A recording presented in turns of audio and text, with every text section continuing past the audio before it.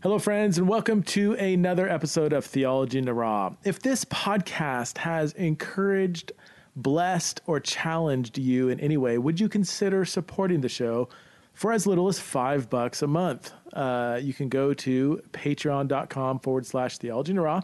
You can look at the different giving tiers. That's TIERS, not TEA. RS, although maybe some of my givers do have lots of tears after listening to the show. Anyway, if you want to support the show, you want to give back to Theology in the Raw, then you can go to patreon.com/Theology in the Raw. That's patreon.com/Theology in the Raw.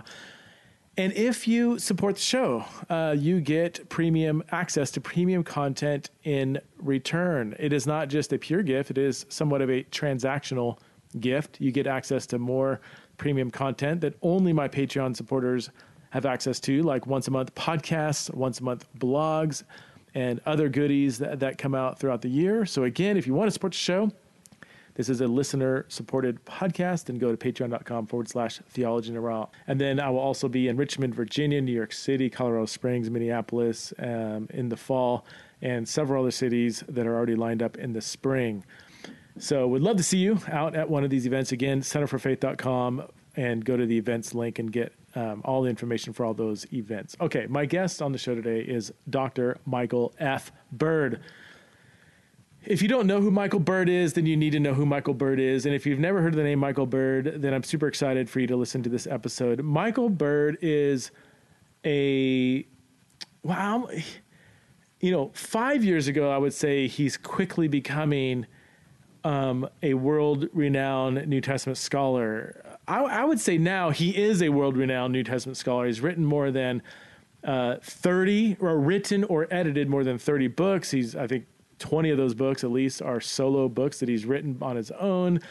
Almost all of them are high-powered academic books, and he's only 45 years old. This guy is just a machine, cranking out not just a high quantity of theological books, but a very high quality of theological books. And if you resonate with my perspective on scholarship, on the Bible, on theology, on evangelicalism, on just, if you're listening to the show, if you're not just starting to listen to the show because some friend told you about it and you're just checking it out, but if you've been an ongoing listener, you probably resonate with some or a lot of what I say. If that's you, then you will absolutely resonate with Michael Bird. He is a brother from another mother.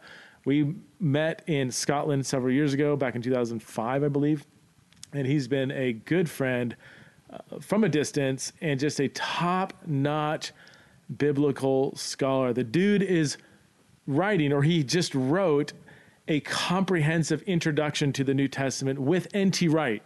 So it's Michael Bird and N.T. Wright. So if you don't know who Michael Bird is, hopefully you know who N.T. Wright is. So that just tells you that this dude is legit. So we talk about a bunch of stuff. We talk about some of his scholarly interests. We talk about just New Testament scholarship as a whole. We talk about other more practical things like the American Evangelical Church. We talk about women's ordination and all kinds of stuff. I can't wait for you to listen to this episode. I had a great time catching up with my good friend from Melbourne, Australia. So please welcome to the show, the one and only Dr. Michael F. Bird.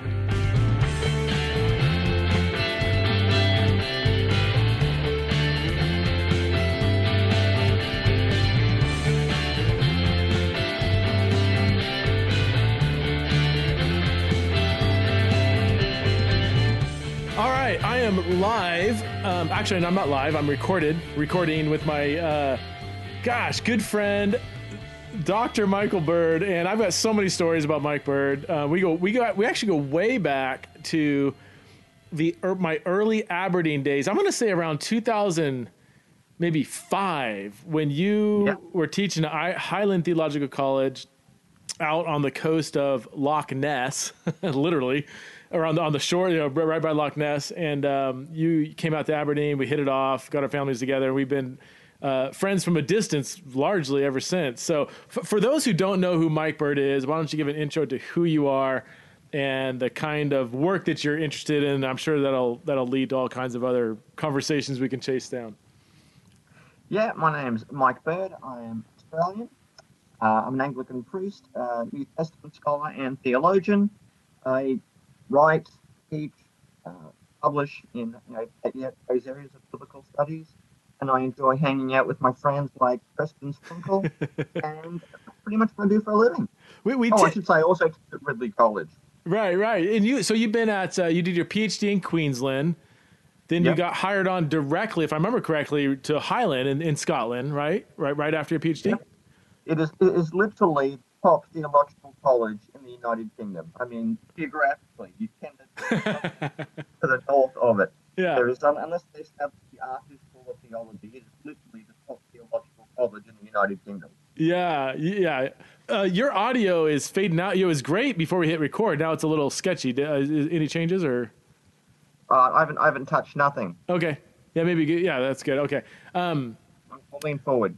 So if I can sum up Mike Bird, I mean, you produce more content than anybody I've probably ever met. Now, as you know from being in the UK scholars are typically kind of skeptical of, in particular, Americans who like to write like 2 books a year. There's so much kind of capitalism wrapped up into that, and money and all this stuff. And I remember Simon Gathercole, who my advisor and a friend of both of ours, he said, my one advice to you is don't overwrite, write a book every 5 years, maybe, and I haven't really lived by that, but I understand the concern. Now, long story short, what makes you unique, in my opinion, is that you produce a ton of stuff, but it's so high quality across a diverse spectrum of disciplines. Like you're writing on Paul, you're writing on Jesus, you're doing early church stuff, you're doing theology, biblical theology, systematics, even more recently.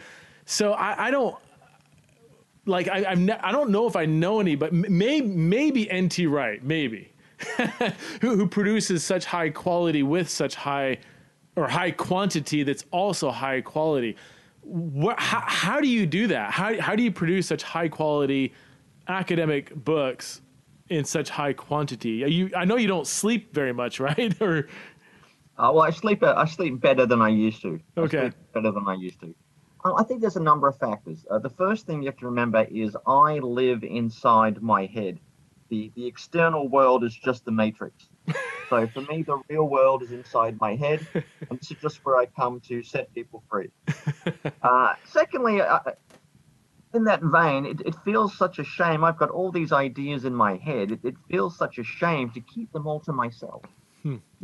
I could be sharing this love and what I've learned with so many others. So I guess that's part of it. The other thing is, when I spent some time in the army and I worked in military intelligence, and one of the things you develop the skill is to absorb copious amounts of information. You then have to very quickly analyze it, synthesize it, and then disseminate it in a very quick fashion, because people's lives matter. Okay. Based on what you do with information. So I learned a skill very quickly of processing a lot of information, analyzing, synthesizing it, and somewhat, and then getting it to the people who needed to hear it. And I did that for several years. And so, which was probably one of the best ways of preparing for a career in research. So that's probably the thing. And I've got wide-ranging interests. Jesus, Paul, the early church, the apostolic fathers, the Septuagint, systematics, biblical theology, and I just like working and writing in multiple fields. And I like the idea of being a generalist rather than spending 25 years working on Luke Acts. I prefer working on a wide spectrum of areas. Now, the danger is you can end up doing that somewhat superficially, but eventually the knowledge you acquire in all these different areas eventually feeds in all together. So when you write on someone like Paul, you're doing it with a much wider and broader perspective, which informs it. So you've written, several. Gosh, how many books? You've probably written. I'm looking at your Wikipedia page. By the way, Mike Bird has a Wikipedia page. I didn't know that. It's not by me. Not by me. I always wonder that. Like, how do people get Wikipedia pages? Just like one of your fans and followers says, I need to post something here. But how many not edited books? Because you've edited a few books. We worked on a project together. But you've written books by yourself. Are you up in like the teens, the 20s? How many books have you lost track? I think all up with edited books, it's about 30. But I Okay. think in terms of just books by me, it's about 20.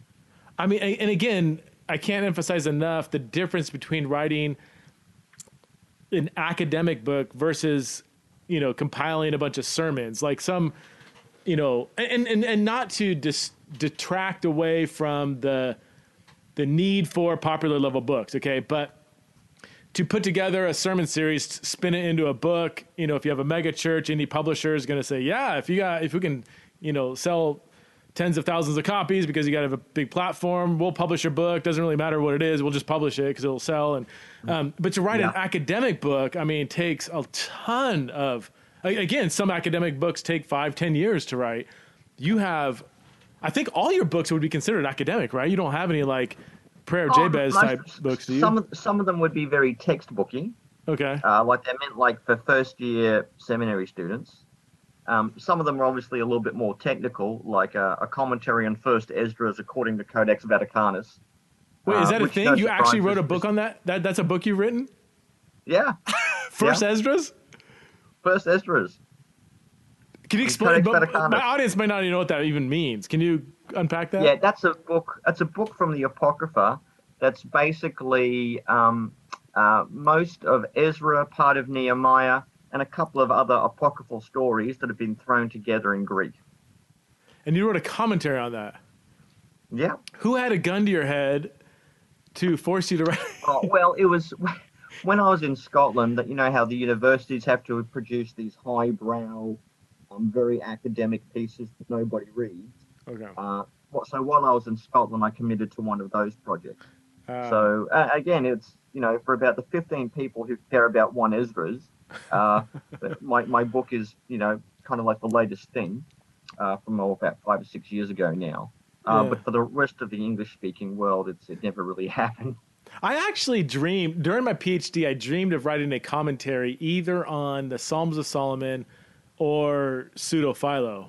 I have since left that dream, although there's still that itch that's always there in my heart, even though I've moved on to more kind of in between popular academic level stuff. But I get it, man. I don't know, just pursuing the knowledge, the study of something that might play a tiny sliver in understanding the Bible, but still somebody needs to do that sliver. And I just have so much mad respect for people that are going to do that. I mean, Simon Gathergold said, I think we need an actual Christian who's an expert in the Gospel of Thomas. So he's taught himself Coptic and spent 5 years studying this and produced a commentary on the Gospel of Thomas. And I think that is a small sliver and yet such a massive, respectable sliver that is needed in the church today. So there's something about going through an ancient text, an ancient Jewish text, Coptic or whatever, and just working through it methodically,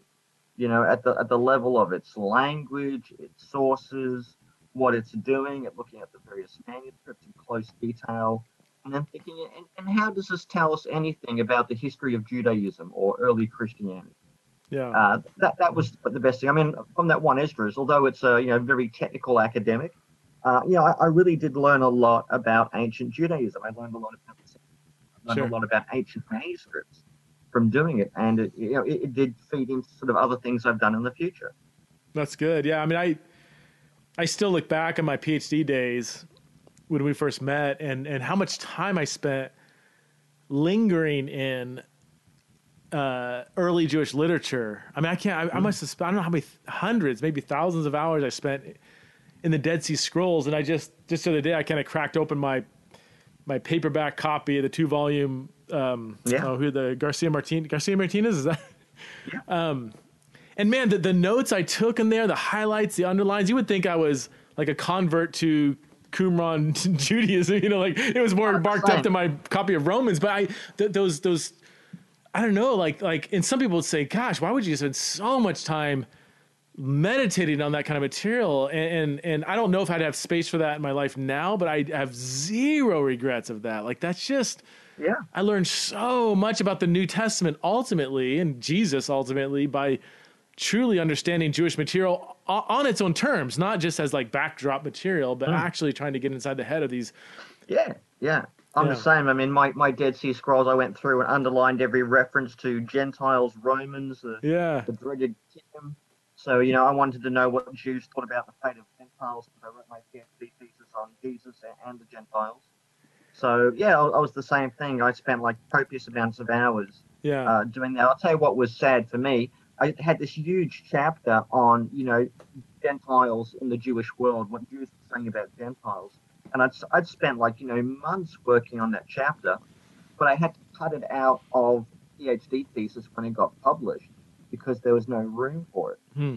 And that felt like losing a limb, which is why I then resurrected it as a separate volume about Jewish history activity in the ancient world.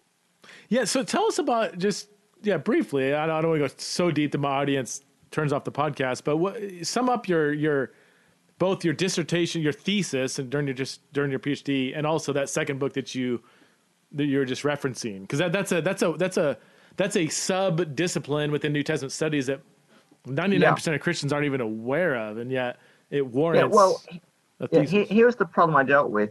Jesus was Jewish. All of his followers were Jewish. It was a very Jewish movement, located largely in Jerusalem and a bit of Galilee. But within 40 years, it's become pretty much a Gentile religion. This is what Christianity. It's gone from being a kind of messianic sect to effectively a Gentile religion in the Greco-Roman world. And how do you get from A to B? Now, of course, everyone says, well, it was all the Apostle Paul and all that, and his mission to the Gentiles. But what happened at A? What was happening with Jesus that would turn this Jewish restoration movement into a religion that would incorporate, Romans and Greeks into it? And basically, my thesis was this: Jesus was a prophet of Jewish restoration eschatology. In other words, he came to bring to fulfillment those great promises from Isaiah and Jeremiah and Ezekiel about the new Exodus, the new Israel, the redemption of God's people. And in that story, a transformed Israel would transform the world. God's people, when they would renewed, would be the conduit for the renewal of the world. So that's the basic story that Jesus was part of, Huh. and you can find that throughout the Old Testament. And that explains a lot of Jesus's interactions with Gentiles, such as the Syrophoenician woman you get in Mark 7, or the centurion you get in Matthew 8, and I believe Luke 13, and that Yeah. type of thing. So I just went through and tried to explain all that. That then leads to a sort of an earlier question: to what extent were Jews trying to convert Gentiles to Judaism? There was a little bit of it going on. Every now and again you get some Jews, such as in Josephus' Antiquities, chapter 20, where you get people trying to advocate Judaism to, Gentile kings. But more often than not, I think the Jews were willing to accept converts. They didn't really aggressively go out and seek them. So that sort of that there is a fairly newish proselytizing thrust in the early Christian movement. So there wasn't a lot of Jewish missionary activity during the Second Temple intertestamental period, or was there a little bit? I know Well, Scott McKnight has written on this. it all comes down to how you define missionary. But we only have spasmodic references to this happen, like Matthew 23:15, where Jesus says to the Pharisees, "You Yeah. cross sea and land to make a single convert, and you make him twice the son of hell as yourselves." Yeah, yeah. I've always So wondered that. Like, that really? Does that ever happen? A Jew? Yeah, well, the issue is Jesus being hyperbolic? Is he exaggerating something? Are Pharisees trying to convert other Jews to Pharisaism? That sort of proselyte. Sure. Or is it referring to Pharisees going out trying to actually convert Gentiles to Judaism? And we do know of one or two Pharisees that actually did try to convert Gentiles to Judaism. You can read, Josephus's Antiquities, chapter 20, to see a story about that. But from what we know of literature, generally, they were not, the Jewish people, varied everywhere, were not all that active in doing that. They were quite happy to accept converts, but didn't sort of aggressively go out seeking them. Okay. Interesting. Your latest book, which comes out, November 2019, just in time for ETS SBL, I'm sure. You co-wrote with N.T. Wright. That's insane. So you're co-writing a book with N.T. Wright called The New Testament in Its World, An Introduction to the History, Literature, and Theology of the First Christians, which, by the way, I love that title. It's just provocative. It's Yeah, raw, the real. book abbreviates NTW. Yeah. So it's done, obviously, because it's coming out in a couple months. Yeah. So what was that process like, and how did you get how'd you get the opportunity to co-write a book with N.T. Wright? That's pretty amazing. Yeah, it's pretty good. I mean, being asked to co-write a book with Tom Wright is like being asked to sing a duet with Beyonce. You can't say no. Yeah. Even if you can't sing, you can't say no. That book came about because SPCK, as a publisher, said, "Do you have any book ideas you'd like to run past us?" And I said, "Well, I'm pretty busy and pretty full up at the moment." I said, "You should get someone to work with Tom Wright and to go through his various writings, work closely with Tom, and to construct a New Testament theology based mostly on his life's work and then just sort of supplementing it as need be." And they said, "That is a great idea." And hey, Mike, why don't you do it? I said, "Well, yeah, I mean, I've met Tom a couple of times. We get on. Well, I'm a bit of a fanboy, but Tom may have his own people. He may have his own people. But they ran the idea past Tom, and he was like, "Oh yeah, that sort of a strange Aussie guy. Hey, he seems all right." So yeah, and we got underway, and then Zondervan got on board.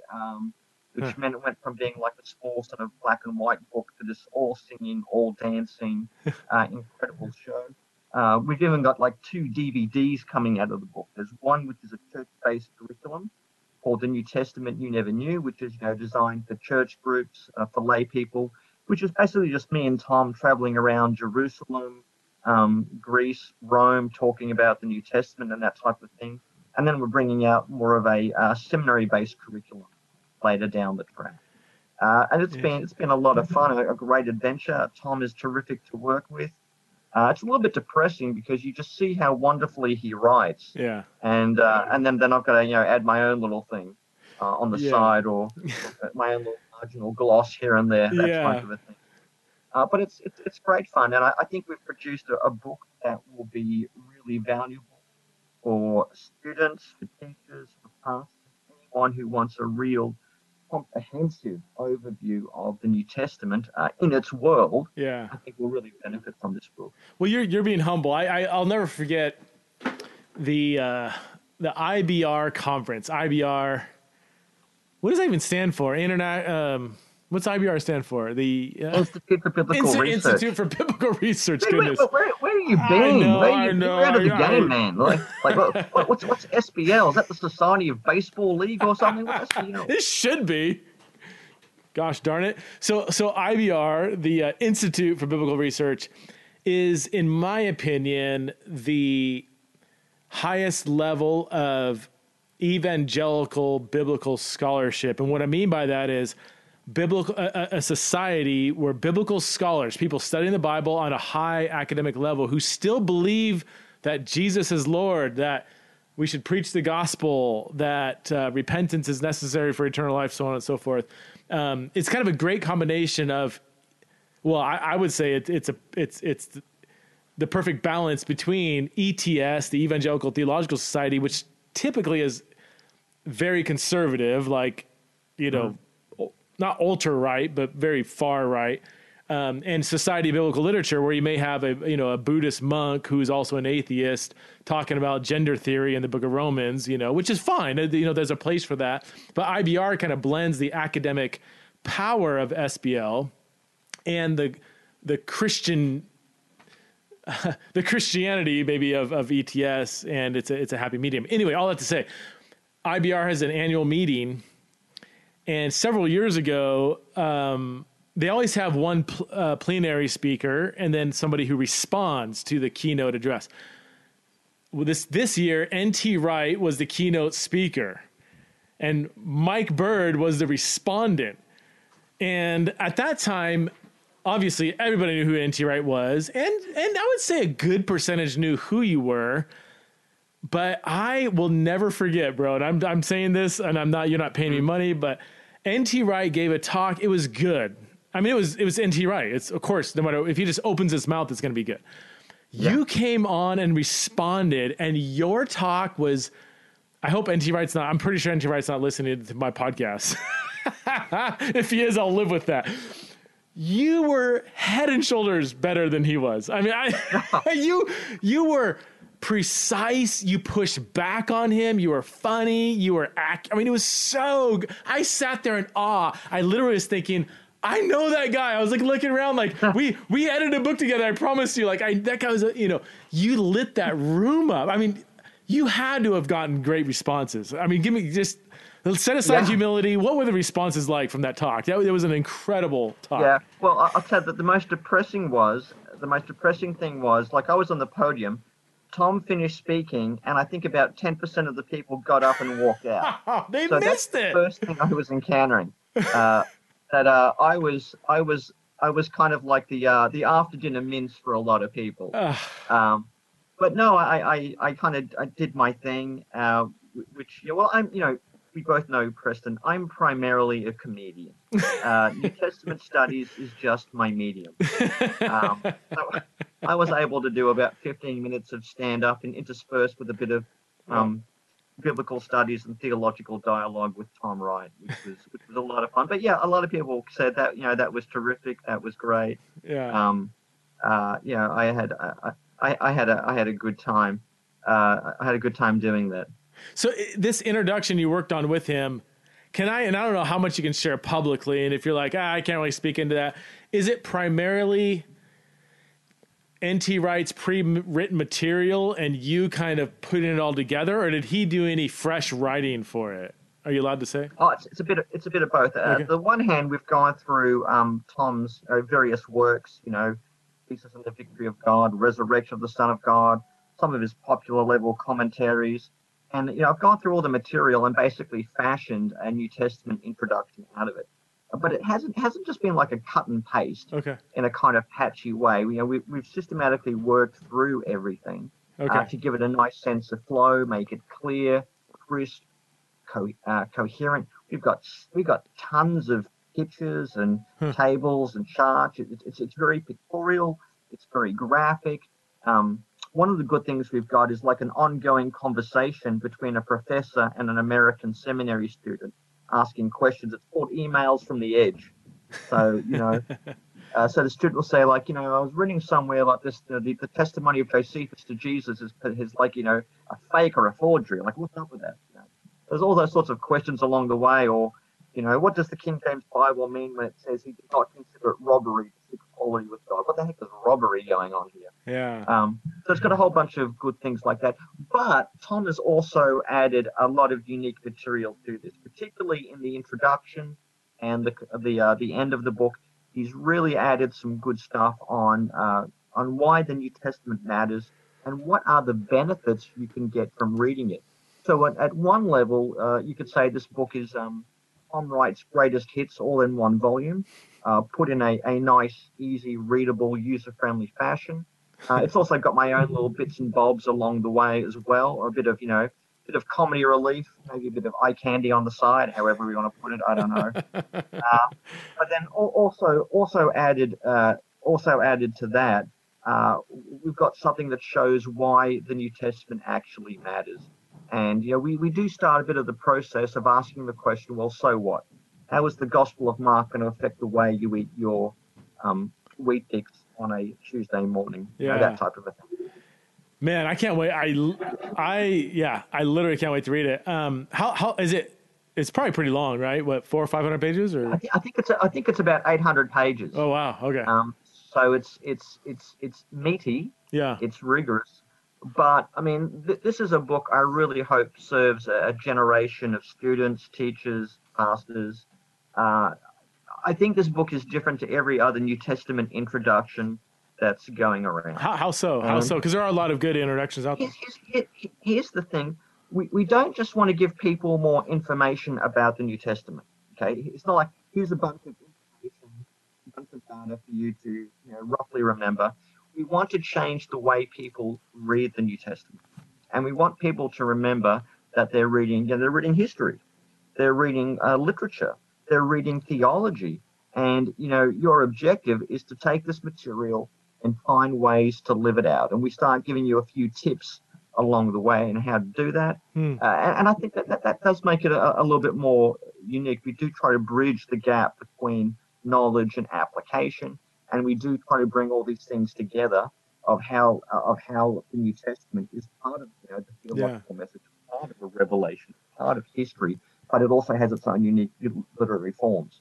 I mean, even at 800 pages, I mean, if any pastor or just thoughtful Christian out there, leader, I mean, you can get, if you just said, hey, I'm going to spend the year 2020 working through this book, that's just a few pages a week, really. I don't have the math in front of me. I mean, 20 pages a week, 50 pages a week, whatever. I mean, that's not that tough. And I think people would just learn tremendously from an exercise like that. So, I'm going to, on the spot, I'm going to try to do that. I'm going to try to spend 2020 working through this, because all I read right now is on sexuality and gender. It's actually rare for me to read anything outside of that, but I think it's healthy for me to do so. So I'm going to take that on. Let's shift gears a little bit. You're not just an academic. I mean, you are absolutely a man of the church. You still love Jesus.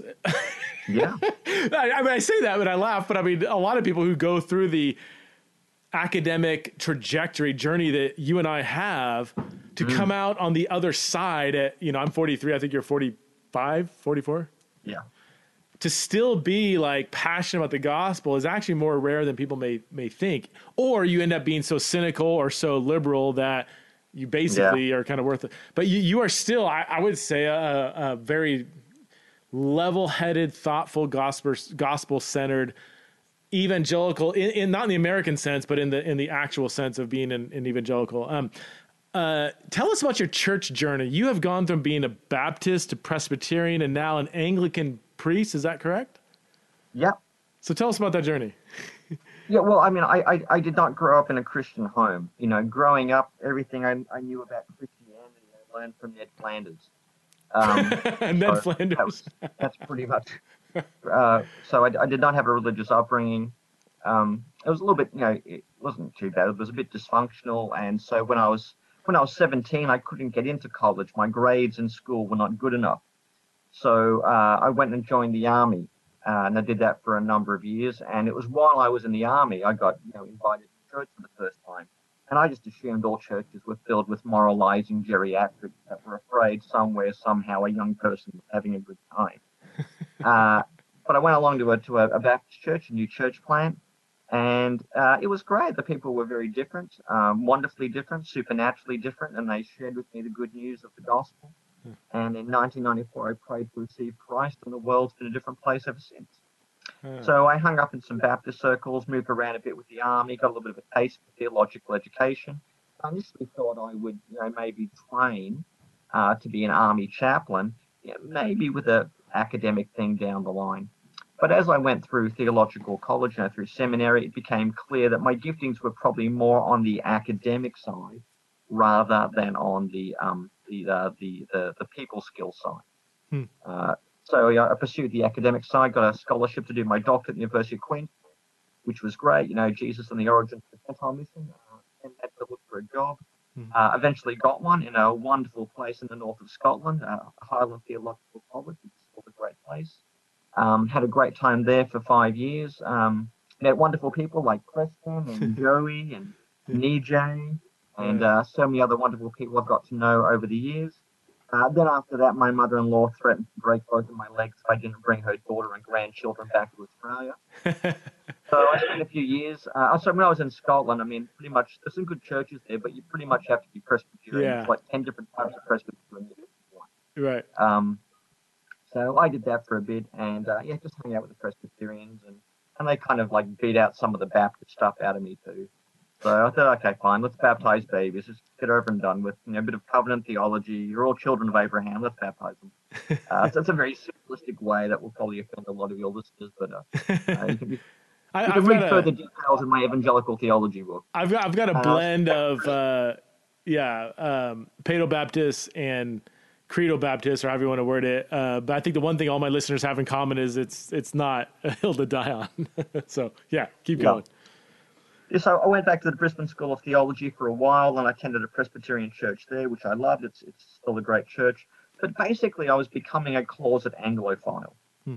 Because when I was in Scotland, I found out that F.F. Bruce, he's a famous biblical scholar, he kept two books on his desk, a Greek New Testament and a copy of the Book of Common Prayer. And I thought, well, that was pretty good for F.F. Bruce, so I might give it a try myself. So I started reading the Book of Common Prayer and learned to love it. It was so biblical. It was very Trinitarian Mm-hmm. as well, rather than the side of the Jesus sort of monist sort of worship. Hmm. In Australia we sing a lot of Hillsong worship, kind of like Jesus, you're terrific. For you, I'd swim the Pacific. Yeah, baby, yeah, baby, yeah, yeah, yeah.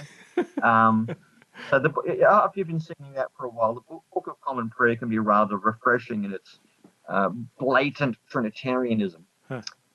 And so I wanted to move into an Anglican setting, and I got the opportunity when I was invited to join the faculty down here in Melbourne at Ridley College, which when I was able to really cross over and join the Anglican fold. And for me, the best thing about being Anglican is you get to be Reformed and Catholic at the same time. Huh. There's a very strong heritage of the ancient Catholic heritage of the faith. The creeds of the church fathers, the church mothers. That's all part of our heritage. But we also embrace the Reformation distinctions about the gospel. And you could argue that the Reformation was the attempt to recapture or to rehearse the apostolicity of the church, the apostolic message of the gospel. So that's why I tend to think of being Anglican as a type of reformational Catholicism, Hmm. or Anglicanism at its best, not an override, at its best, is what the Catholic Church would look like if it embraced the Reformation Hmm. and returned to its apostolic roots. So that, in short, is why I like being Anglican. And all the cool kids are doing it. N.T. Wright, John Stott, Alistair McGrath, C.S. Yeah. Lewis. On the way over, I just listened to your podcast with Tish Warren. Yeah. All the cool people are doing it. And if you want to be cool, you should do it too. It's cool.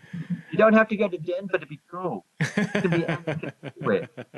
Well, I'm still. I mean, I won't even get into my whole church past or present or future, but of all the traditional denominations, I've often said that I think the Anglican Church is probably the most attractive to me for various reasons. A lot of what you hit on. I think the Men flexibility. in purple. What's Men that? in purple, Preston. There we go. And women in purple too. I just want to wear that cool color. Like I feel like people would finally respect me for once.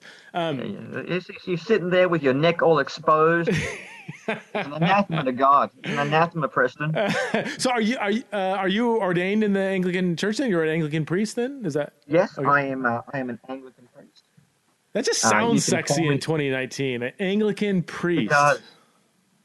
No, Yeah. I go to places where they call me Father Mike, and it does sound a Yes. bit weird because I'm in the Anglo-Catholics of our tradition. They do like the Father Mike, My that type kids of don't even thing. call me I only Father use Preston. Father Mike when I'm pulled over by police, and they say, "What's your name, son? You can call me Father Mike." Yeah. That's the next time I pull out that language. What is real quick, you mentioned in passing Reformed. Would you consider yourself Reformed? And what does that mean to you when you say that? Yeah, well, that means so many. Like the word evangelical, it's Yeah. a little bit loaded. There's different types of reformed. There's reformed in the sense of the German evangelisch. That means basically not Catholic, Yeah. which is a very broad, meaningless. Then there's also reformed, meaning holding to the sort of Protestant traditional confessions of the church, Westminster Confession, London Baptist Confession.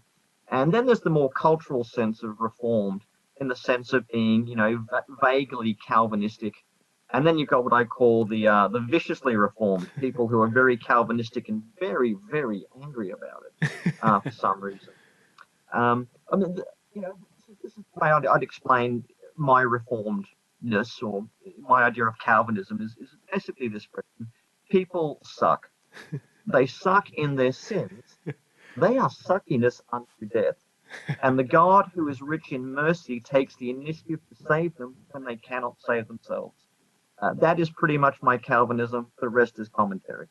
I could not agree with that more. I consider, I wrote a blog a while back on why I'm lower, reformed, but not reformed, like why I'm lowercase r reformed, but not capital R reformed, meaning there's a lot of cultural, in particular, American baggage that comes with that label of being reformed. And I just don't fit in those communities, even if on paper we might sign off on 8 out of 10, 9 out of 10 doctrinal points. Just the manner in which we sign off on those, mine's going to be much more like, yes, this is where I'm at now, but I might not be there next week. Whereas for other people, it's kind of like, this is where I am. And if I'm not here anymore, I might not be a Christian kind of thing, which is just ridiculous to me. Yeah, I mean, I think we need to get away from the idea of reformed basically means holding to the main tenets of the Synod of Dort, the 5 points of Calvinism, while having thick glasses, a big beard, a flannelette shirt, and kind of tight jeans and drinking craft beer. I don't think that's what Calvin had in mind when he was reforming the Church of Geneva. Well, Calvin was a wine drinker too. I think he had how many gallons of wine written into his church contract? Oh, his contract, his annual contract. Wine. Yeah. You've also changed on your view of women's, whatever phrase you want to use, women ordination. Can you tell us about that trajectory? Yeah, I mean, I would describe myself as a recovering misogynist, to put it bluntly. I did not have a good relationship with women growing up. My mother could be a very kind, loving, and selfless woman, but sadly she was also a very angry drunk. Huh. So I grew up having a very difficult relationship with my mother, and then I had a difficult relationship with everyone. I mean, until I was about 20 years old, I was convinced all women hated me, because I pretty much had no female friends. I was kind of like a bit awkward and strange. I didn't have any sisters, had no real female friends, and which was kind of sad because they looked nice and they had strange curves and they often smelled nice. So it was kind of sad in that sense. But eventually I developed a few more social skills. Eventually met a wonderful a young lady called Naomi who agreed to marry me. The secret to longevity of my marriage is making sure that my wife never goes to an optometrist. I just tell her everything. Everyone sees things blurry up close. And because I had that kind of, that sort of background, I took to a real hard complementarianism very quickly and very easily. Not the kind of, more extreme versions, but a very conservative kind of Piper Grudem sort of complementarianism. Okay. But a number of things changed my thinking on that. One was, I was a part of a very good church, but they kind of like banned women leading worship during Bible studies. Wow. Like even like talking with a lady with a guitar leading a few songs of Kumbaya, which I'm pretty sure is not what Paul was worried about. Yeah. And then I went through and read Romans 16, and I remember thinking to myself, man, if Paul did not want women preaching, then why did he send, Phoebe to deliver this letter? Who's probably the first one not just to deliver it, but also to explain what the letter was about, given what we know of letter carriers in antiquity. Yeah. Then you've got the other women. You've got Junia, you've got Mary, all the co-workers there using the same language he uses to describe Timothy and Titus. I was convinced that 1 Timothy 2 isn't a opaque text. I think, women will be saved through childbirth. I think that's echoing something of the heresy in Ephesus. It's quite specific. So I didn't see in 1 Timothy 2 a broad blanket prohibition of women teaching men always and forever. I think this is rooted in the particular context of Ephesus. If not, then I don't know how to make sense of the rest of Paul's writings about women and his co-workers. So I came to the conviction that women can participate in the didactic life of the church. They can lead the teaching life of the church, and they can serve in the highest positions of ministry in the church. In fact, I wrote I kind of set out a case for this in a short little booklet, which I think's got a catchy title called "Bourgeois Babes, Bossy Wives, and Bobby Haircuts." A case for gender equality in ministry. So, if you want to buy a book that's got the word babes in it, This is the one to buy. This is the one book about babes your wife won't mind you buying. Or Bossy Wives. So it's an ebook published by Zondervan, is that correct? Or is it an actual paper book? Well, it's both. Oh, it It's is. both. Okay. You can get it as an ebook, but it's also available as like a little booklet.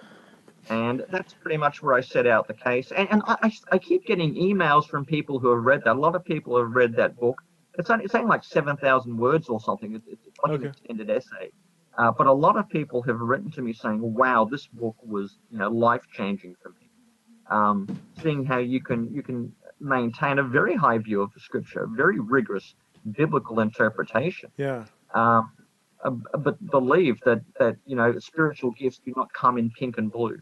The Yeah. Spirit's been poured on all flesh, and our sons and daughters will prophesy. Yeah. And I would say probably my biggest critique of complementarianism these days would be this: that the so-called the biblical manhood and womanhood is really a post World War II reflection of white middle class suburban culture.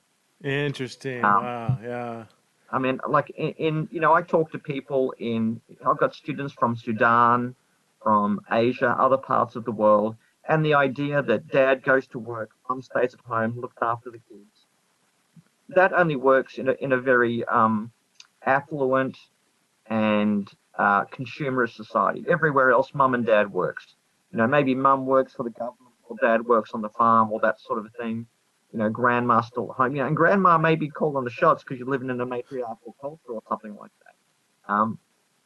That there is just a far wider assortment of cultures than the one that we live in.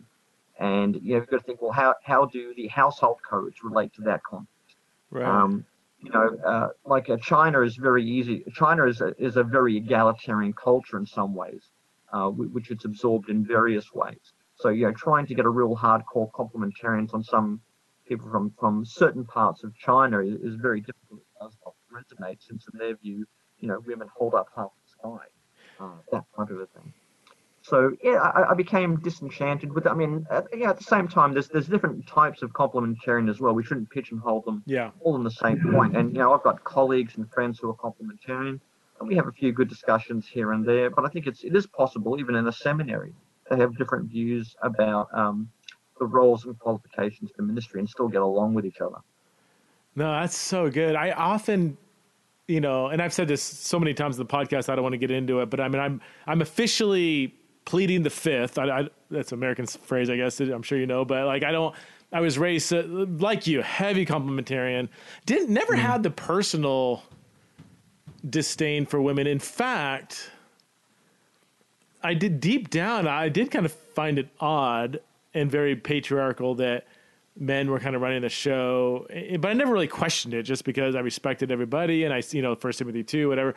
Long story short, I'm right now, there's so many people I haven't done the work to know where I land, but I often tell people the fact that people like Michael Bird and N.T. Wright and several others who are so biblically centered, who I see eye to eye on theologically on so many levels, the fact that they are no longer complementarian or egalitarian, whatever phrase you want to use, non-hierarchical complementarian, one of my friends uses, that to me, I'm like, okay, there must be something to the egalitarian view that I haven't seen yet. So I'm officially like, I'm not sure where I'm going to land. I need some space in my life to study it out. I haven't read your book. I've seen it since it came out, and I've always like eyed it and just haven't taken the time to read it. So I'm going to take the time to read that one as well. So there's 2 Michael Bird books now that I have publicly agreed to read in the next year or so. So, yeah, maybe you can. So here, I guess, on the egalitarian side, to me, and I hate saying this, but just aside from Scripture, it makes 0 sense why only men would be qualified or called or able to serve in positions of leadership. Even if, and this is going to spill into gender studies or whatever, even if males stereotypically or generally are more hardwired at being qualified for leadership kind of roles. Any psychologist worth his or her salt is going to say that's still a generality. There are still, yes, even if men are generally more emotionally stable than women, yes, even though men don't experience, a period and that plays with your emotions, yes, even though there are these generalities, they're not absolutes.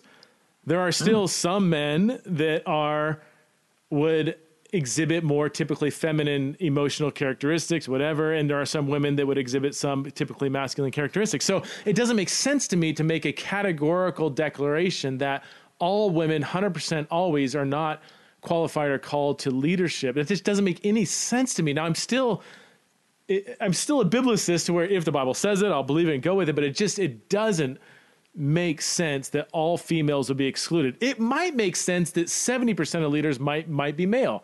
I'm okay with that. I respect sex differences. It doesn't make sense that 100% would. So that would be my one major concern with the complementarian position. On the flip side, on the arguments, I often hear arguments for egalitarian or women's ordination begin with something like, well, I used to be a complementarian, but then I met a woman who was an amazing preacher and teacher and theologian, and therefore it kind of changed my view. I'm like, okay, I see that, but that's not technically a scriptural argument. In fact, that's why so many Christians are affirming of same-sex relationships now. Well, I used to be affirm traditional marriage, but then I met a bunch of gay couples that were amazing, and now, it's like, okay, I get the power of that, but that's not really a scriptural argument. And also, it does, so respond to this, and I really want you to convince me otherwise. Jesus, especially Jesus, seemed to push back against the patriarchal culture, elevating women. I mean, Luke 8 with being supported by women, and the Mary and Martha, and so on it goes, and Paul and Phoebe, as you mentioned, and all these others. The New Testament doesn't seem to shrink back against pushing back against the patriarchal culture. Why is it then that we still have all male apostles? And I would say we still have, and you might throw in Junia and we can go there, and we still have no, can I say this and critique me, no clear example of a female in a elder or pastoral or teaching role in a local church context. Aside from female prophets, and I'm not sure where they would fit in. Yep. But you have Paul's letter to Timothy and Titus, not Carol or Mary, and you clearly have all male. Why don't we have 6 female apostles? Even if you take Junia, it's like, okay, why don't we have 6 Junias, or there still does seem to be a trajectory of male leaders in the sense of what we're talking about today, of like occupying the office of eldership or being a pastor. I mean, I think the issue is, Preston, when we look at the New Testament and the first Christians, we want to know why they weren't more like us. Why isn't Jesus traveling around preaching smash the patriarchy, hashtag slave lives matter, occupy Rome? We want them to be just like us, and for our concerns to be their concerns, our priorities to be their priorities. So we're kind of saying, how come they were not like us? Because obviously we are the normal Christians. They were just like the John the Baptist preparing the way for us, that type of thing.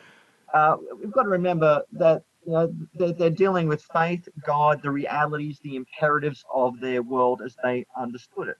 And we look back and like, well, how could you treat slavery as if it's like a normal thing? How can you talk about patriarchy as if it's normal? That was the only world they knew, and they may not have conceived of another world. And God speaks into that world, into that context, with the concerns that they had. Now, I do think you see things that start to change the trajectory of things. I think we see that with Paul and slavery. I mean, Paul, as I've said, Paul was no William Wilberforce, but without Paul, I don't think we would have had William Wilberforce. Paul was, I wouldn't call, Paul a kind of a radical feminist, but as anyone can tell you, Tom Holland's recent book, Dominion, is a lot of what we believe on right values in our world today goes back to people like the Apostle Paul. Okay, some of the Christ, there's neither, you know, slave nor free male and female. A lot of this goes back. Uh, Paul, and what happens as a result of this slowly being absorbed into an entire civilization, Yeah. millennia. So I don't think we should expect that they're going to have the complete package that we have after 2,000 years of germination, Okay. all there at the embryonic stages. So I'm not so much concerned how come the later package is not there at the beginning. What for me shows that things already happened there. I would push back a little bit on your president. Say, look, they did have female prophets.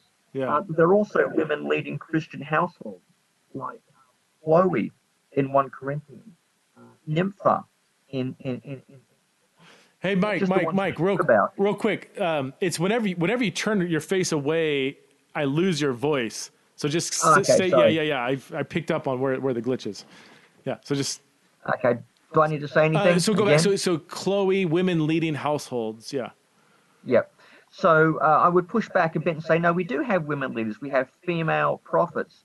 We have female leaders like Chloe in Corinth, Nympha in Colossae, and all these various these other workers that Paul nominates in Romans 16 and in Philippians 4 and the like. I do see women involved. And if house churches were kind of coterminous with households, I think we have the reality of women household leaders. Now, Paul doesn't come out and say that because he didn't have to. It was just assumed it was well known. So that's, I guess, here's what I don't know. And then we can also assume, I think Lydia in Philippians 16, right? Probably a wealthy woman. I've always thought that those women household who were opening up their homes, these wealthy women who are opening up their homes for believers to gather, that doesn't necessarily mean that they were leading the house church in a didactic pastoral role. I've always assumed that, yes, a wealthy woman could open up her house, have people gather, but that doesn't necessarily mean she's overseeing that household gathering in the 1 Timothy 3 kind of sense. Am I wrong in that assumption? Is that a valid leap you're making, but a leap nonetheless? Or is there evidence that, no, if you actually own the home or believers are meeting, you are by definition also leading that congregation? Yeah, well, at one level, I have to say there are some blanks in the gaps here that we don't know. But let me compare 2 examples, okay? We know that Paul writes to Philemon, and I think his was it wife Apphia or sister Apphia, and then he refers to the dude Archippus. Yeah. Okay. Now the impression you get is Philemon is the patron, and Archippus is kind of like the pastoral leader in that house church. Okay. Okay. That's it. So that's where there is a difference between the patron and you might say the pastoral leader. Okay. Although it's a kind of a different relationship. However, when Paul mentions these women, like Chloe and also Nympha, he doesn't mention and so who's the pastoral leader there. He doesn't mention an Archippus type figure. He just mentions Nympha. He just mentions Chloe, and he doesn't mention and who the pastoral leader, like an Archippus figure. So that would suggest to me that they probably were a leader of some type in that church, or a senior leader. Maybe not the only one, but they're the one person that he mentioned. And I think their role went more than just setting up the chairs in the nice triclinium and putting out the flowers. I think they had some degree of authority over that, which is why Paul mentions them. Paul mentions the people, those who have the authority, not just those in the teaching role, those who have an authority and a responsibility for what's going on in the house church. So if the household host, whatever, was not the leader, then Paul probably would have identified both the household host and the leader.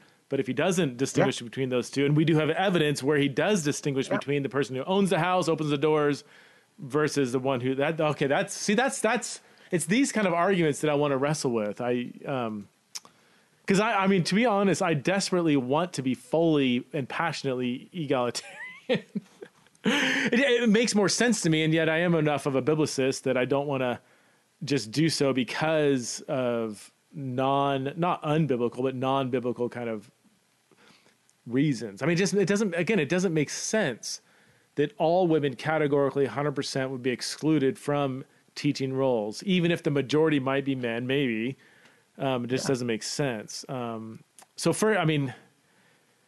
First Corinthians 14 is never, well, it's First Corinthians 14 is an issue for everybody. Women be silent in churches, go ask your husband. So what do the single women do? Literally silent? Like, can they not pray out loud? Can they not raise their hand and ask a question? I mean, it's just it's a bizarre verse.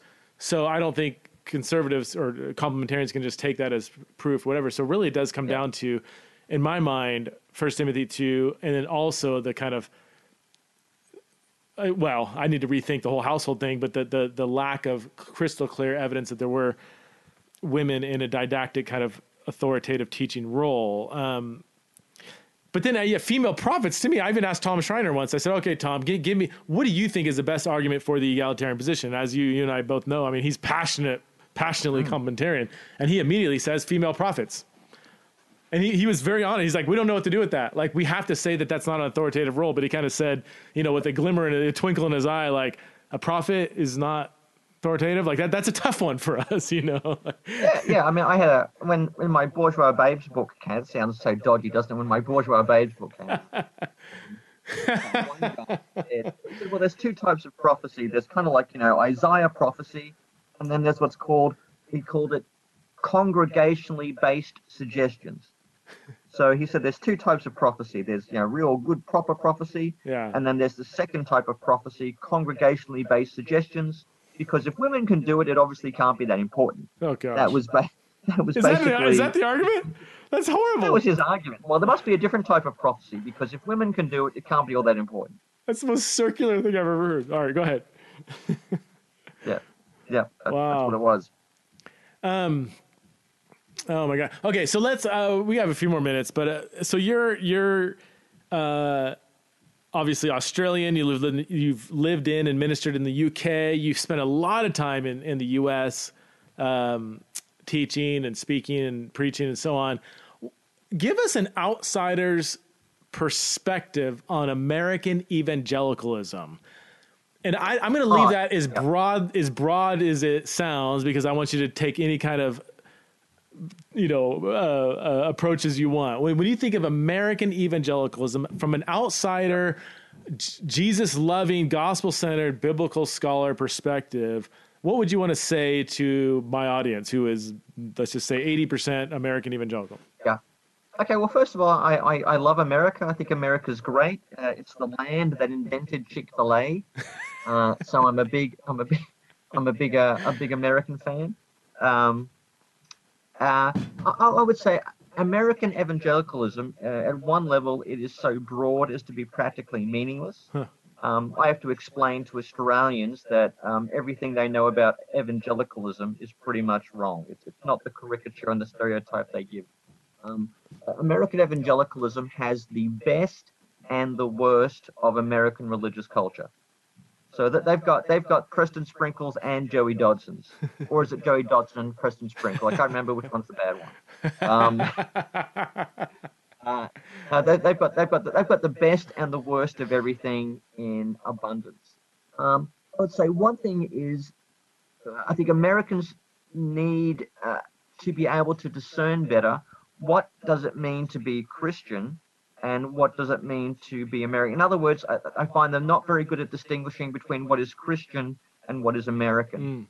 And I'm never more than aware of this when I'm discussing two issues with Americans, which is healthcare and gun control.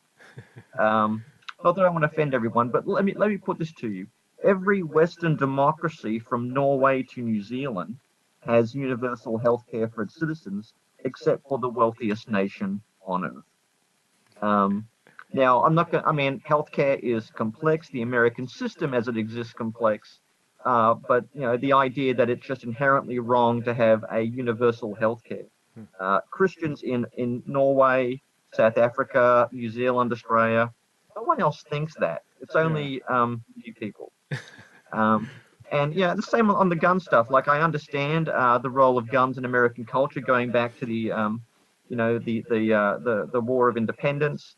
I understand, you've got your Second Amendment, so it's got a particular legal thing, the right to bear arms for militias. You've got a land border with Mexico, and there is a lot of bad hombres coming across the border, so I understand part of that. But who wants to live in a country where you have a mass shooting like every week? Yeah. And who needs an AR-15 to go? I mean, look, I'm not some ultra left-wing tree-hugging femo-Nazi from Yale. I'm a military man. Okay. Well, actually, here's why I'm not a pacifist. I'm not a pacifist. I believe there is a place Okay. for lethal force, sadly, in this world. But I don't know why anyone needs to have an AR-15. Yeah. That type of a thing. Whether it's hunting or protection, I think a bolt-action rifle or a shotgun will kind of do the job. Yeah. And yeah, I just look at America and some of these issues. I think, wow, you people are strange, and you think we're the crazy ones, type of thing. So there's some issues like that. I think America is now more polarized than ever before. Yeah. And it's vitriol, violent. I mean, there seems to be a lot of revenge fantasy going on. We want to get them. We're going to do this. We're going to get them. And I don't know what's going to happen. I just hope we can find a centralist American president, Republican or Democrat, someone who can bring people together and try, create connections and coalitions of like-minded people.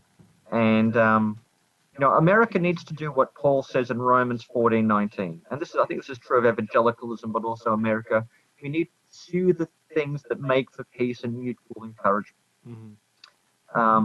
So you definitely need a president like that. Whereas I think a lot of people want a kind of what I call the Luke 19:27 president. As for those who did not want me to reign over them, bring them before me and slaughter them. A lot of people want a president as that is his motto, Luke 19:27, but I think we need more like a Romans 14:19 president in the future.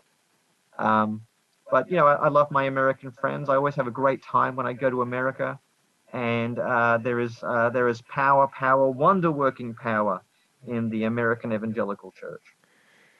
Mike, that's a great word to end on. Thanks so much for being on the show. One of these days, we got to hang out in person. I spent 5 weeks at your home in Australia, sans Michael Bird, and yeah. And my house still smells like Budweiser and Old Spice. I tried to replenish all the wine that I drank when I was at your house. I don't think I did so well on the espresso machine because I pretty much. Oh, I could not care less. I don't know, Kristen, but I hate coffee. I despise coffee. Oh, really? My feelings about coffee are very similar to how Nancy Pelosi feels about Donald Trump. I mean, I really do. I will not kiss my wife after she's had coffee. Well, tell Naomi I'm sorry for drinking all her. We had plans to replenish, and then we went out the night before, and I just specifically remember that stores were not open. There was some bank holiday or whatever, and I was like, oh my gosh. You busted your ankle up real bad as well. Oh gosh.